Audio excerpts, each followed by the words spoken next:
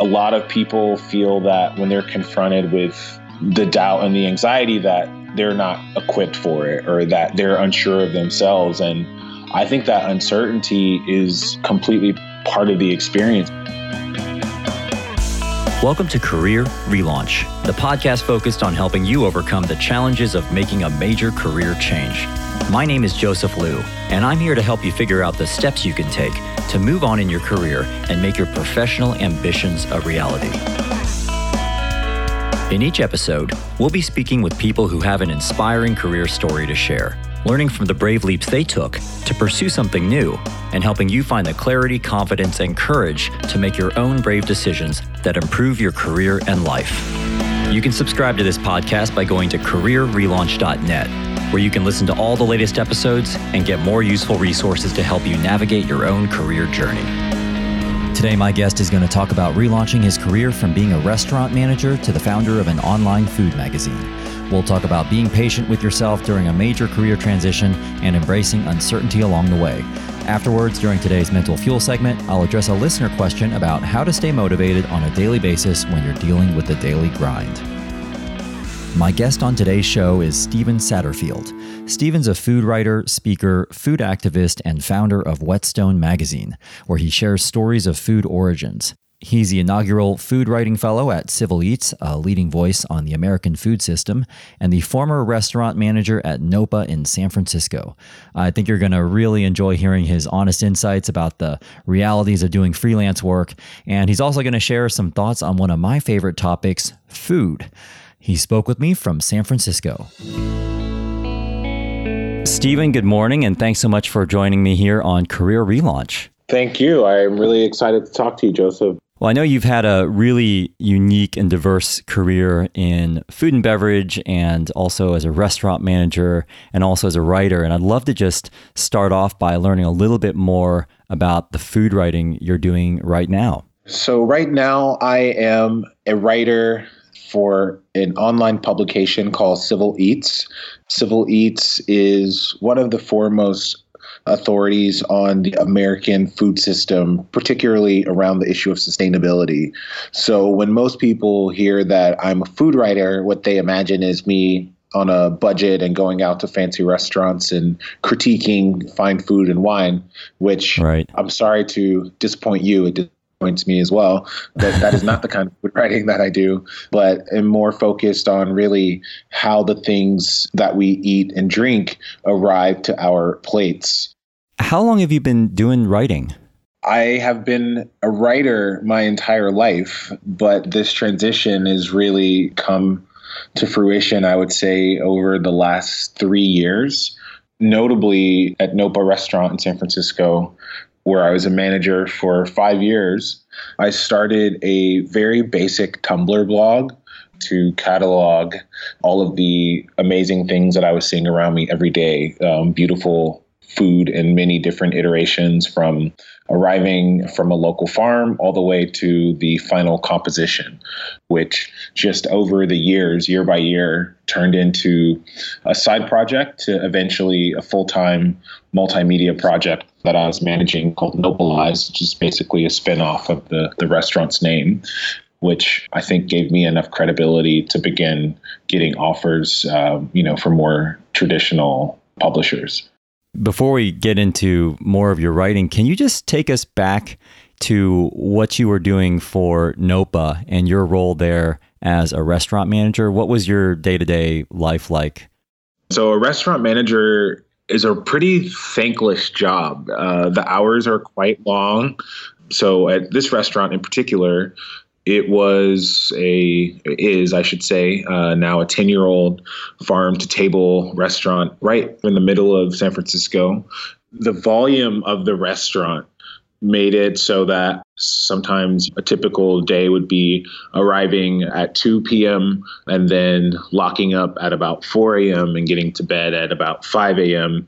and really even doing a lot of my writing after, 4 a.m. shifts, so into 5, 6 in the morning, and then crashing and then waking up the following day and doing some version of the same thing. So I really, really strongly identified with the ethos of the restaurant because it was really built to sustain the local food community and to really support sustainable farmers and producers, which are principles and values that I strongly identify with. So, I was happy to be in the role, but obviously with hours like that, especially with a bubbling interest of writing, it was really inevitable that I was going to eventually have to move on.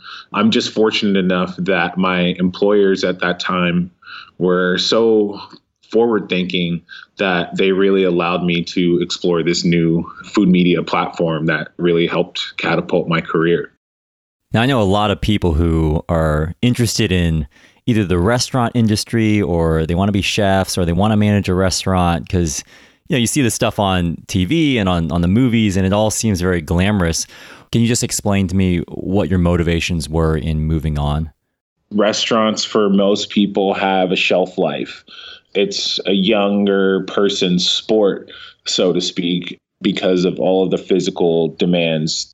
And so there's always this perpetual negotiation of, the money's really good, I like having the cash, I really love this community, versus I don't want to be doing this when I'm in my mid to late 30s or mid to late 40s.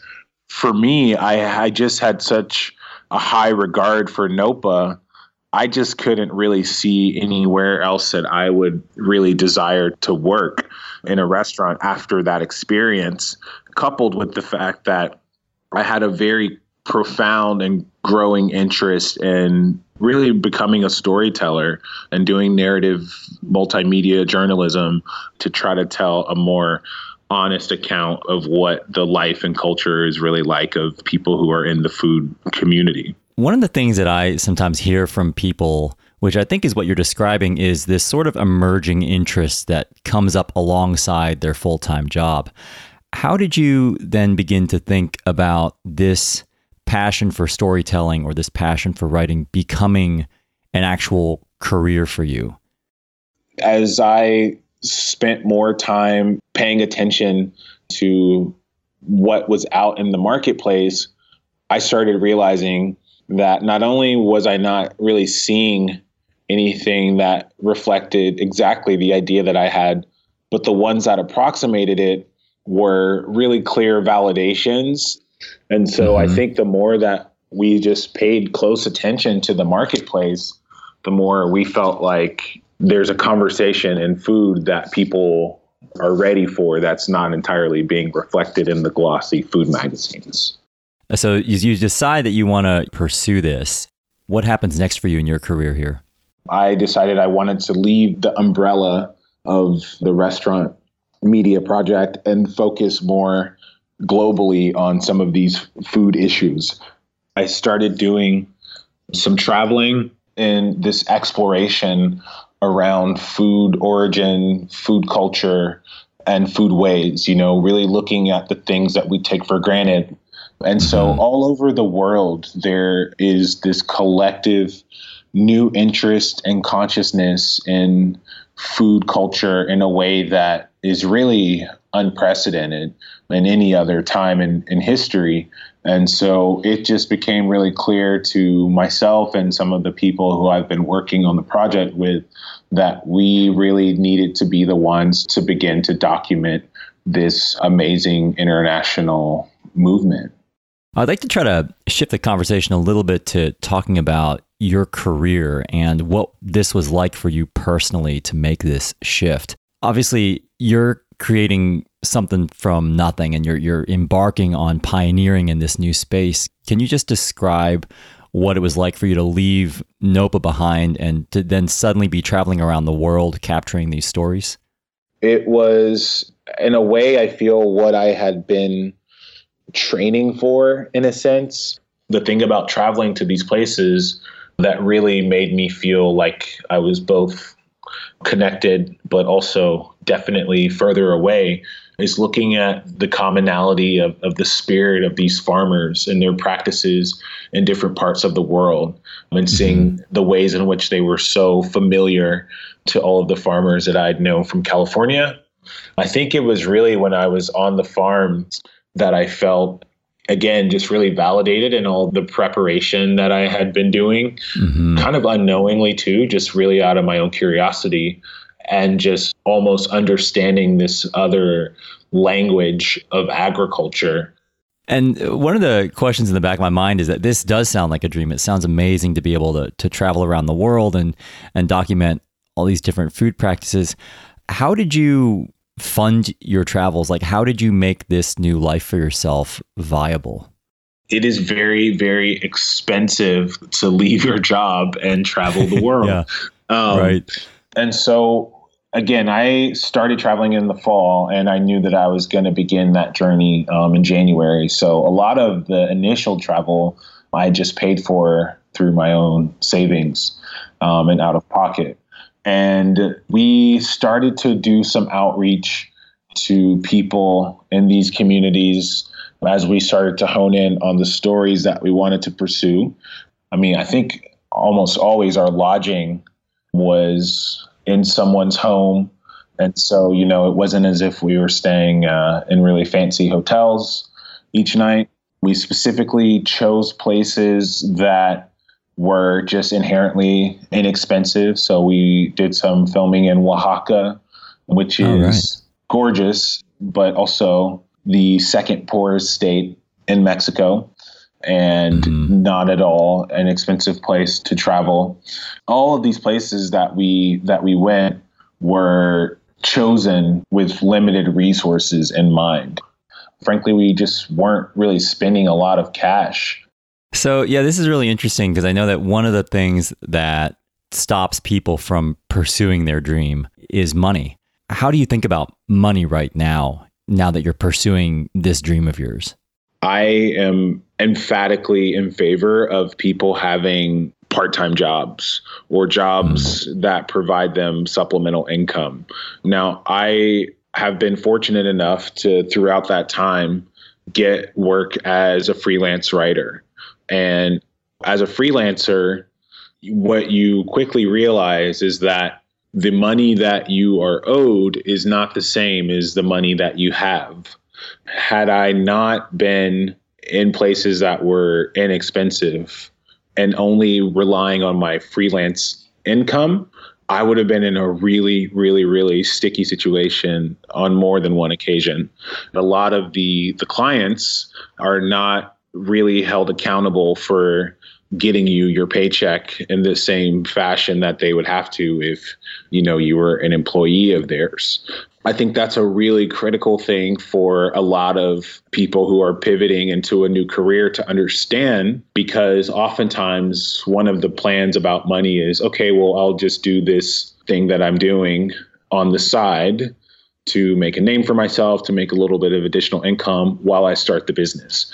And that's fine if you have the ability to live and pursue that project without relying on that freelance income. I see. But if you make the leap and the plan is to rely on freelance work, I would strongly advise against that. What do you think has been the hardest part of being a freelance writer? It's absolutely the money, because what no one tells you is that you really do spend a great deal of time just sort of tracking down your money. It's really much easier to be zen about the whole thing when you're not relying on that money to, let's say, pay for rent. I see. I just think for any young writer, it's not the advice that they want to hear. But until you get to a point where people are contacting you, you know, you probably want to keep your day job if you want to be a writer, because unfortunately, you know, the writers are getting paid a little bit less because there's so many people who are willing to do the work for relatively little money. Has there been anything else, Stephen, that you have found to be surprising, specifically related to the move from being a restaurant manager to more of a food writer? Yeah, it's very lonely. I think that was the biggest surprise for me, is that, you know, a lot of people who work in restaurants are very social, very gregarious, outgoing people. And the life of anyone who's starting anything is really lonely. It requires a lot of hours of intense concentration, quiet and focus and solitude, especially as I was working from home to get a lot of this started. Your proximity to the fridge is just a couple steps away all day long. If your brain wanders for even a second, like, am I hungry? Then yeah, you're hungry and you're up and moving around. And so just the ways that you have to defend against your own distractions of other people, you also have to recognize that it is going to be lonely sometimes. And, you'll need to schedule time for socialization so that, you don't really get too bummed out in solitude. Is there anything else that you miss about your former life or your former career as a restaurant manager now looking back? I miss the people. They call it the hospitality industry, I think rightfully so. It's really for the people who inherently are hospitable or who really buy into that notion. It's almost like just having one grand dinner party every single night.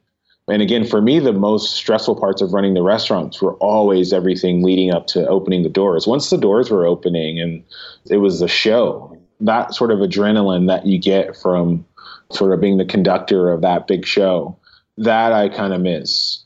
I really think it's important that people don't have this notion that unless I'm making 100% of my income from this one thing, I'm failing or I'm not doing it right. I really think that's misguided. And I think that a lot of times just comes from purely a place of ego. Perhaps use it as motivation to get yourself to wherever you want to be. But just trying to go 0 to 100, from one job into a full-time career switch, it's just really a risky proposition and frankly, a more difficult proposition. If you are able to have a part-time job, it actually keeps you more productive. What do you think prevents people from taking part-time jobs to supplement their income? I think a lot of times people just feel some sort of failure or inadequacy, like it doesn't feel real or substantial if they're not doing it all on their own or all their way. And the reality is there is a such thing as an overnight success, but that's not a thing that happens very often. Like you're better off trying to play the lottery if your plan is to make it happen overnight. Right. And what's way more likely in any business venture is that it's the product of day after day, month after month, compounding year after year until there is a significant breakthrough. And so if you looked at your own, let's say, hobby or freelance career or aspiration in the same way, or career change even, what you have to understand is that you're building your new career in the same way you would be building a new business. And you have to have that same kind of patience with the process. And just like if you were starting a new business, you would have to take on loan from an investor or a bank until you can pay them off. It's really no different for freelancers. You might have to take the investment income of, say, a part-time job. And after 3 years, just like, you would have paid your investors back, maybe after 3 years of your part-time job and your diligent work on the side, you can leave that job. And you can leave it with a great deal of pride because you'll be leaving because you'll know that you're in a position in which you have saved and earned and built your business or your career to a point where you can comfortably leave. I think there's so much more gratification in that. And actually a big hindrance for people starting their own thing is that they just feel, well, I can't really start it until I can do it full time. And that gap is just so large that you'll get swallowed up in that chasm before you even begin, if that's how you're looking at it. Could I just go back to one of the things you were talking about earlier, Stephen, which was the loneliness period or not having the people around you who you used to have around you. What keeps you going during those lonely times? Once when I got lonely, actually, when my partner was traveling in Europe for a couple months, I spent, I think, about 3 or 4 months doing dinner parties each week. And that became this incredible opportunity for me to always have something on the calendar to look forward to. There'd be a new cast of people each time.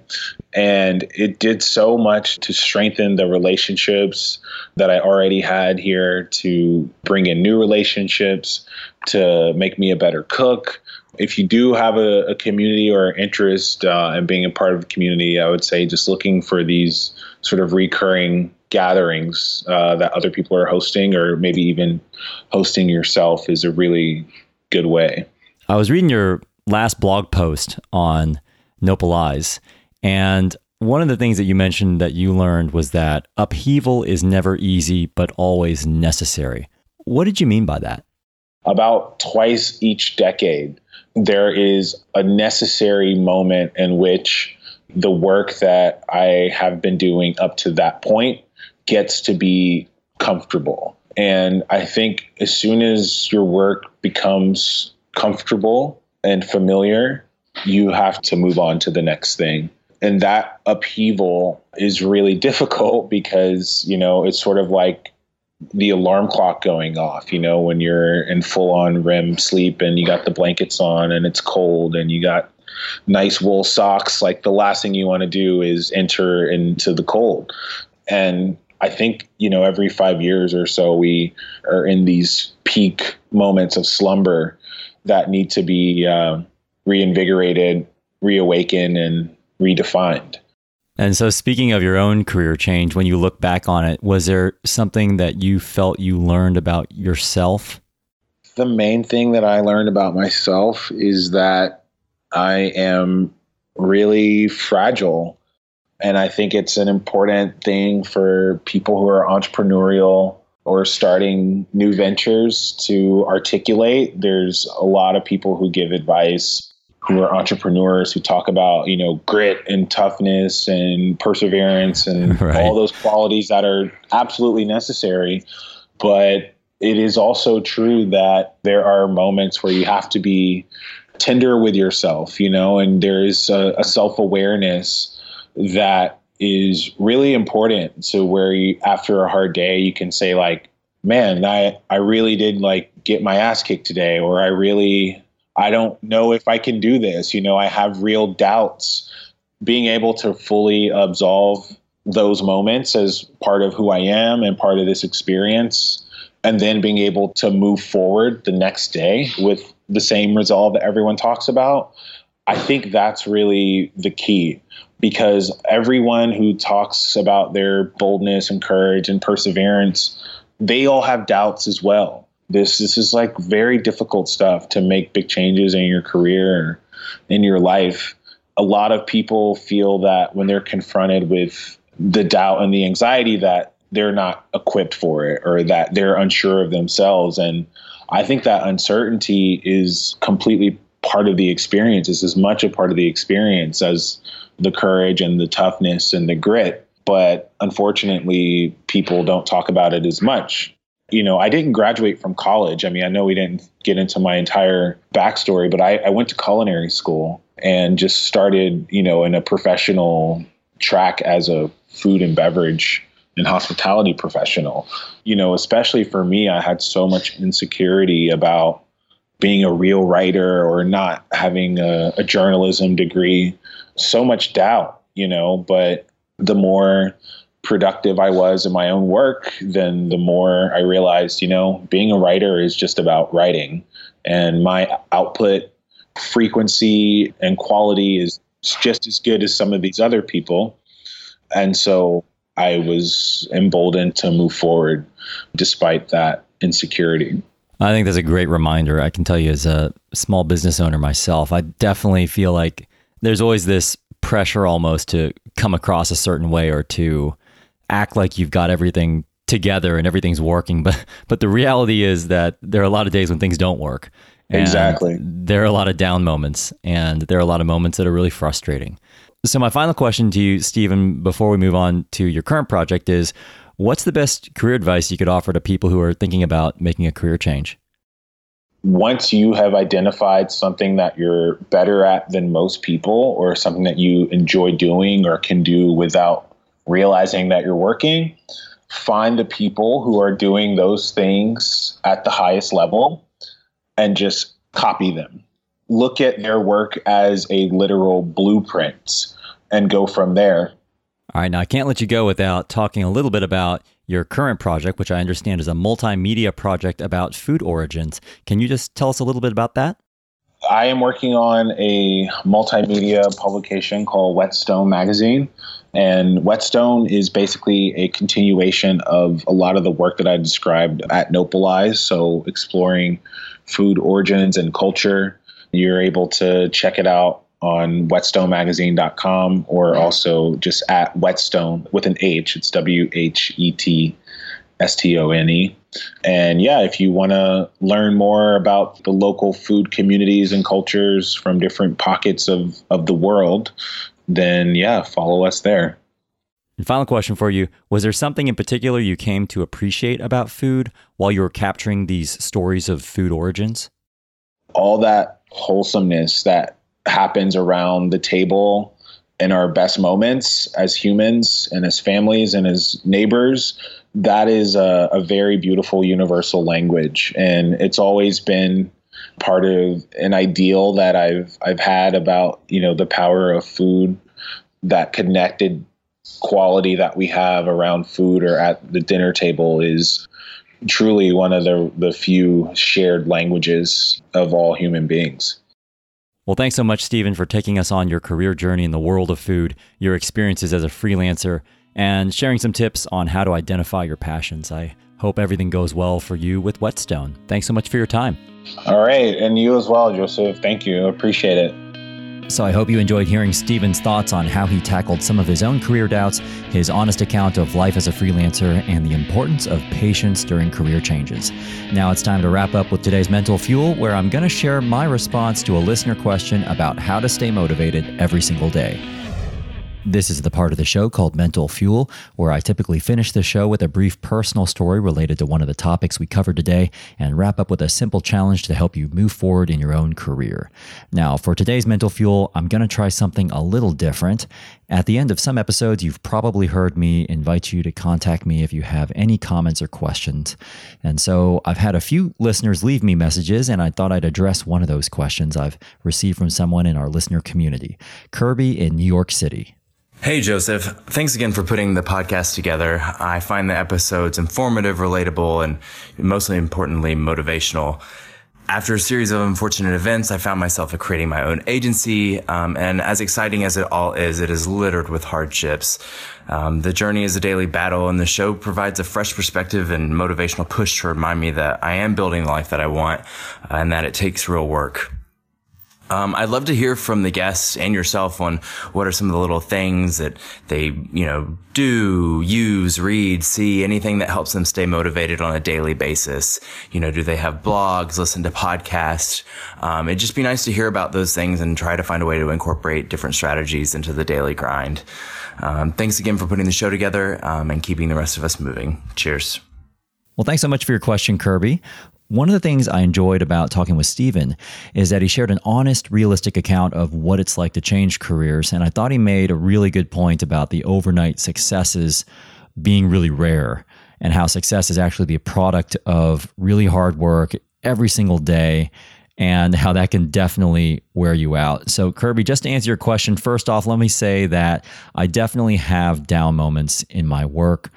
And also there have been a lot of times, especially over the past 3 years since starting my own business, where I've just felt like I'm not gaining the traction I want, or I'm not making the progress as quickly as I want to. And sometimes I'm just tired. So here's how I maintain my daily discipline, even when I feel like giving up. And I've got 2 ideas for you. One is more practical and the other is more on the inspirational side of things. So the first idea I've got for you is to have some sort of a system to stay on top of your tasks and projects. And I use 2 tools on a daily basis that I would highly recommend.